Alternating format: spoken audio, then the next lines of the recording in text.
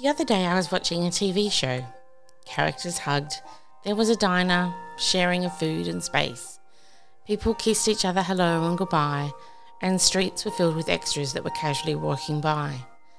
It dawned on me then how much our life has changed, and I wondered if we'd ever see things return, or if SARS-CoV-2, the virus that causes the disease COVID-19, will change how we live our lives forever. Social distancing is something most people only dream about when they are on a crowded transport or in a bar. Now it can be a situation of life or death. Putting your hands on a trolley at a supermarket or on an escalator are normal practices. Now we wear gloves and we make sure we sanitize.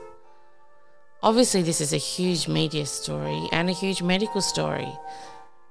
How, though, does it relate to who we are and how we live? What impacts do we see in our community? Before, when I would take my young daughter out on a bike ride, we would say, "Hello, bike riders," as other bike riders passed us by. They would usually reply with a greeting of some sort. Now they don't. They say nothing. They are treating us as if we have the virus, and by somehow saying hello, they may too become infected. The hoarding of toilet paper became a very strange reaction to the virus before our government had put any restrictions in place at all. And to be honest, I'm really still not sure why that happened. There has also been evidence that community spirit can live on while people live in isolation. But we need to recognise that it is hard and that it does take a toll on people's health and also their mental health.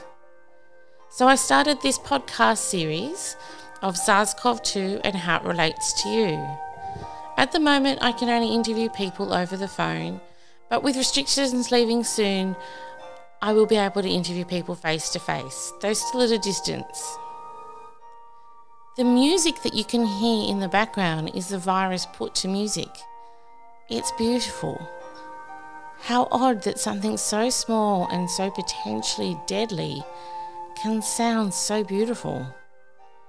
I am no medical expert, but I do want to hear from you and how life has changed for you.